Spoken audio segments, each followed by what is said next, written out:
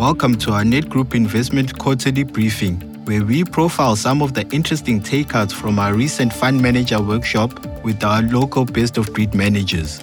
To hear the full fund manager presentations or for more information about our funds, visit the Net Group Investments website or access more of our content via LinkedIn, YouTube, or podcast channel.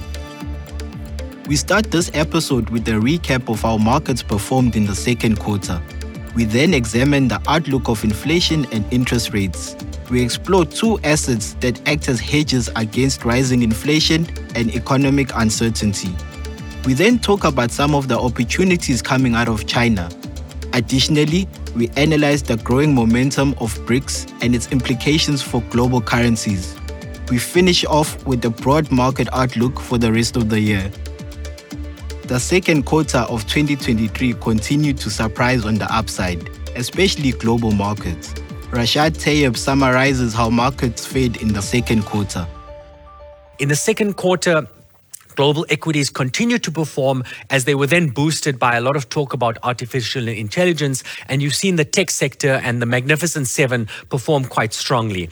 EMs like Brazil and India with strong narratives behind them have performed, but South Africa, because of the volatility in our markets and our political and economic issues, we had quite a weak quarter and we lagged, especially on the bond market, which was quite volatile and had a poor return. China has had recent stimulus come through in the last week and has rebounded, but for last quarter, it was quite a negative sentiment with the slowing economy, and that had a negative impact on the commodity market. Gold has been dawdling along as consolidated, hasn't really delivered, but with the weaker rand, you have seen some performance from offshore assets as well as gold. Raphael Nkomo takes us through his inflation and interest rate outlook for both South Africa and the United States. We believe that in South Africa, there's still going to be a big drop in inflation next month when the July number gets reported, and that will probably bring inflation in South Africa to around 4.5%, which will be the bottom of inflation. Now, going forward, if you look at the subsequent numbers on the month-on-month print, in August last year, it was 0.2. In September last year, it was 0.1, and so on and so forth. And those numbers are easy to beat. So if we get to about 4.5 in inflation, we think that this is likely to be the bottom in inflation, at least in the short term, and that inflation is likely to drift slightly upward from those levels. And will that provide comfort to the Reserve Bank in South Africa to cut interest rate? We probably think not. They're probably going to maintain interest rate at this elevated level for some time. If you look at the picture in the US, we think that inflation is bottom in the US around 3%. If you look at the month-on-month reported inflation for July last year in the US was 0. In September was 0.2. And then you had a couple of 0.4, 0.5, and 0.2. So this also indicates that inflation has probably bottomed in the US and that from this level, inflation will rise moderately going into next year. Again, if inflation starts to rise and core inflation remains sticky, and then the U.S. economy it remains very strong and printing 200 to 250,000 jobs a month, it's not an environment where the Federal Reserve Bank will rush to cut interest rate. And as such, our view is that inflation, yes, has come down, but mostly headline inflation. Core inflation remains sticky, and that's the key determinant to cutting interest rate will be about the strength of the U.S. economy. As we see right now, there are very little sign that the U.S. economy is weak. But like we showed earlier, there are definite signs that there is a recession, and then we're pricing in a recession sometime next year. If that is the case, a recession will resolve all of the inflation problem, and eventually interest rate will come down. As global debt rises, it escalates systematic risks affecting the global economy and financial markets. Rashad Tayyip identifies two asset classes that can mitigate risks within a multi-asset portfolio. Given these high levels of debt, both in South Africa and globally, we do think that there are structural risks going forward.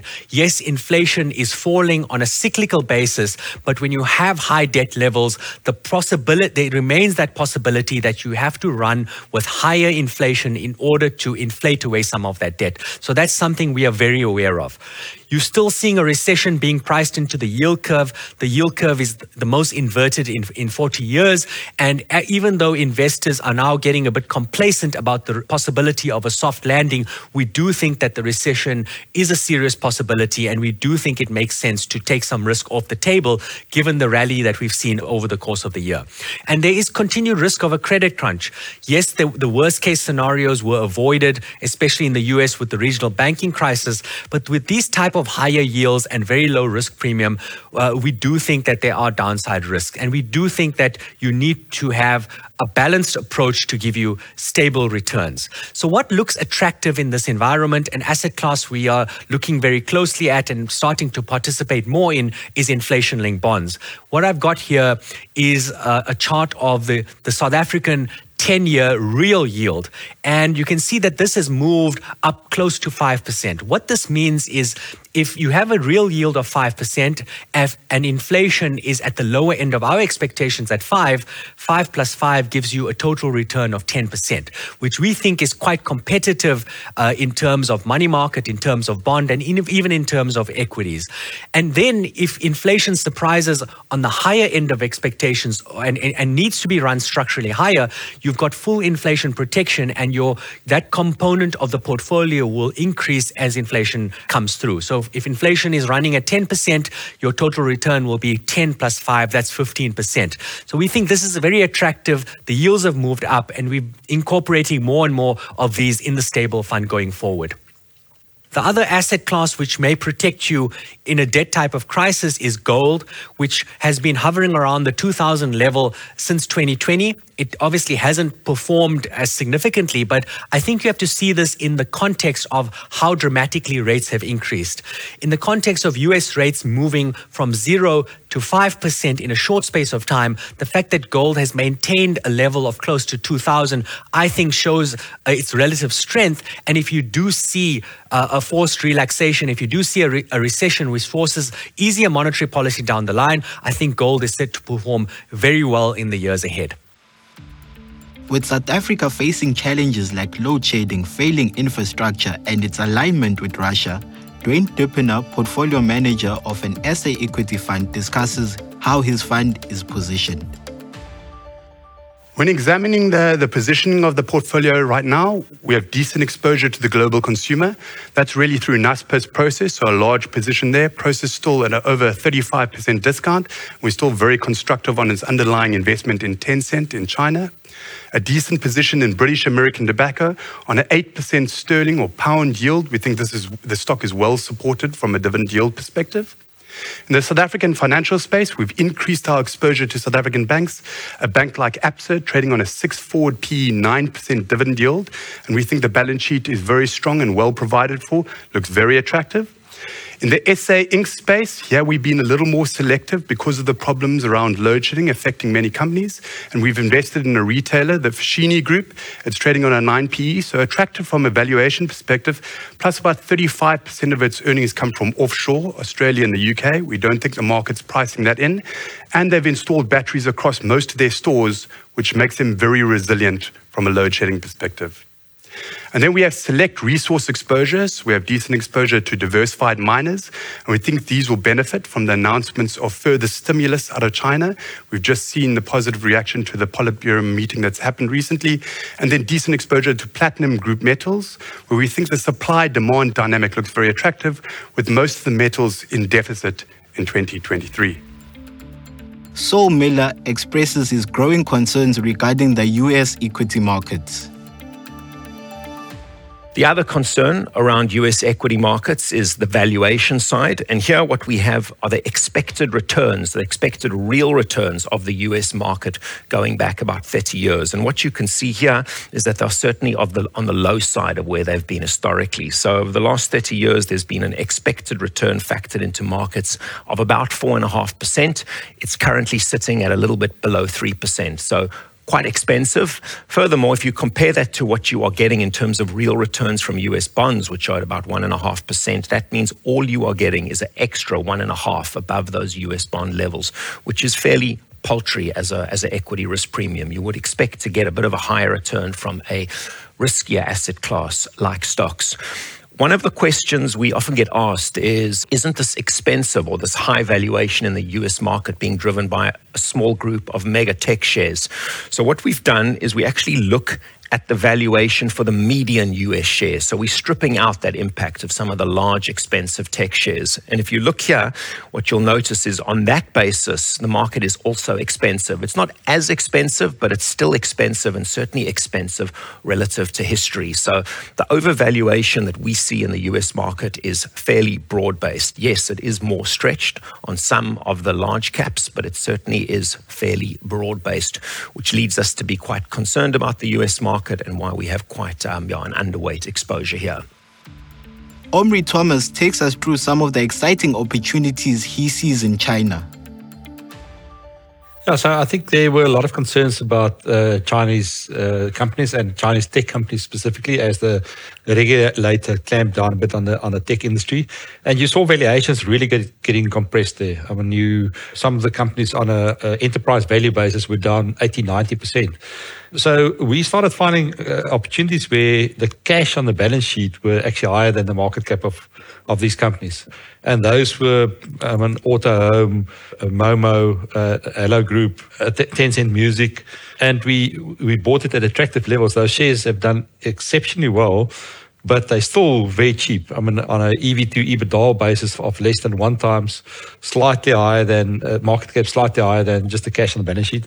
So we retain a high weighting to that. And you've also seen a regulator paring back on the industry and trying to be a bit more market friendly. So it almost seems like it goes in these ebbs and flows. The regulator push, and then he sees how far he can push it, and then he pulls back. As the BRICS summit approaches, anticipation builds regarding the possibility of these nations having their own currency. Rasha Taib shares his insights on this matter. What I think is very interesting is the development of the BRICS, whereby it's moved on from just an acronym with it was actually the Brazil, Russia, India, China. We joined later on in 2010, and it's sort of a bit of a random collection where we just had conferences, but nothing really much really happened. But it's really taken hold, I think, given the geopolitical battles out there in terms of America with Russia, America with China, and I think China's using the BRICS as a way to counteract American power. So, and there's definitely a lot of development in BRICS, which maybe a lot of us didn't necessarily expect. And you're seeing anywhere from 12 to 40 countries now looking to actually join the BRICS, and it's proving to be quite a significant group of countries aligning against maybe the traditional Western powers. And around that, I suppose the next development is a potential for a BRICS currency. And why I think that's happening now is I think you are seeing serious risks to the dollar. There has been a lot of inflation, more than we've seen in 40 years. And you are seeing the politicization of the dollar with the US sanctioning Russia, confiscating $150 billion of the reserves, which is unprecedented. So I think there's a strong drive to move away from the dollar. And I think that might be enough to push us over in terms of trying to find an alternative to the dollar, and whether that's a potential basket of currencies or gold-backed BRICS currency. There seems to be a strong desire to finally make the attempt to look for an alternative. Omri Thomas provides us with his comprehensive market outlook for the remainder of the year and offers his insights on valuations across various asset classes.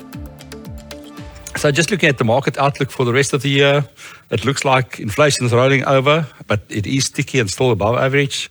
The synchronized global monetary tightening remains. The big question is, at what point in time do we start seeing it rolling over and start seeing interest rates being cut? If you listen to market participants, they do expect the Fed to start rolling over in the next 6 to 9 months. And because of that, you're actually seeing a lot of negative dollar positioning as the investors position for interest rate cuts in the US. I think what makes it difficult is still a tight US labor market and high consumer confidence. So difficult to start cutting rates when it still looks like the economy is doing extremely well. I think the Russia war over the next year is going to be a defining event. Is it going to escalate or is it going to end? And I think we probably have that answer in the next 12 months. And I think it's almost a barbell effect on the markets. If it escalates, it can be very bad for markets, or if it ends, that will be perceived very positively. So I think it's difficult to make a call, and one just have to have a balanced, low risk exposure to that part of the market. SA economy, as I said, very constrained. Consumer load shedding continues to impact companies and the consumers and the psyche. Locally, we've got a high cash rate, so you get paid to hide. We do expect further rate hikes, which will further increase the yield that you're getting on the short end. We've seen some select value in some of our equities as foreigners have just divested from South Africa. And we still think SA bonds continue to offers decent value. And we think US valuations still look fairly high. So, as I said, attractive SA bonds, emerging market equities, SA cash. Global bonds have moved from expensive to fair, and we've actually started buying some US government bonds, more on the shorter end of the curve. Developed market equities ex-US looks decent. The rand probably looks fair at this level after the recent recovery from almost 20 rand to the dollar. SA equities, it's divergent, but we find value in some of them. And global cash have also moved to the fair bucket. And US equity and SA property we still see as expensive. You can access more information about all the fund manager workshops at netgroupinvestments.co.za, YouTube, or through our podcast channels on all major platforms. This has been your Net Group Investments quarterly briefing. Make sure to check back at the end of October for our next edition.